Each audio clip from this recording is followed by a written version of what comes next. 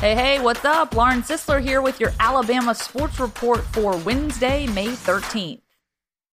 Alabama LSU joined race for Oxford star 2022 defensive back Trequon Fegans.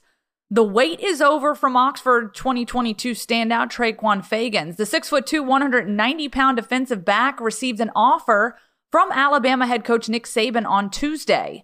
That came on the heels of an offer from reigning national champ LSU last week. Those were two of the big ones he was waiting on, I think, Yellow Jackets coach Keith Etheridge said. Fegans, a four-star recruit, is ranked number 3 in Alabama in the 2022 class, according to 24/7 Sports. Only Thompson defensive end Jeremiah Alexander, already an Alabama commit, and Geneva County running back Emmanuel Henderson rank ahead of him. Alabama State hires former Alabama NBA star Mo Williams. A former NBA All-Star and champion is taking over at Alabama State. Mo Williams, the former Alabama standout who spent 14 years in the NBA, was named the Hornets head coach on Tuesday. ASU Athletics Director Jennifer Lynn announced Tuesday.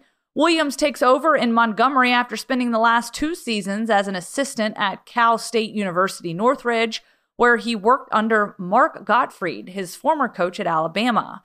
Williams spent 2 seasons at Alabama where he averaged 13.1 points, 4.2 assists, 3.9 rebounds, and 1.5 steals per game for his career while leading the Tide to back-to-back NCAA tournament berths. NBA's Chris Paul, LeBron James, Kawhi Leonard, Giannis, others back resumption of season per report.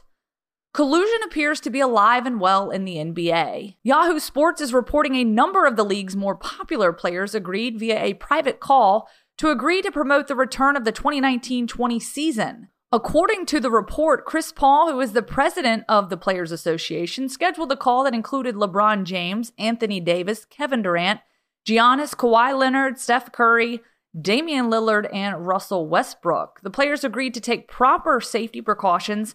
Now, ESPN reported that Players Association reps began informally polling players about resuming the season. The season has been suspended since March 11th.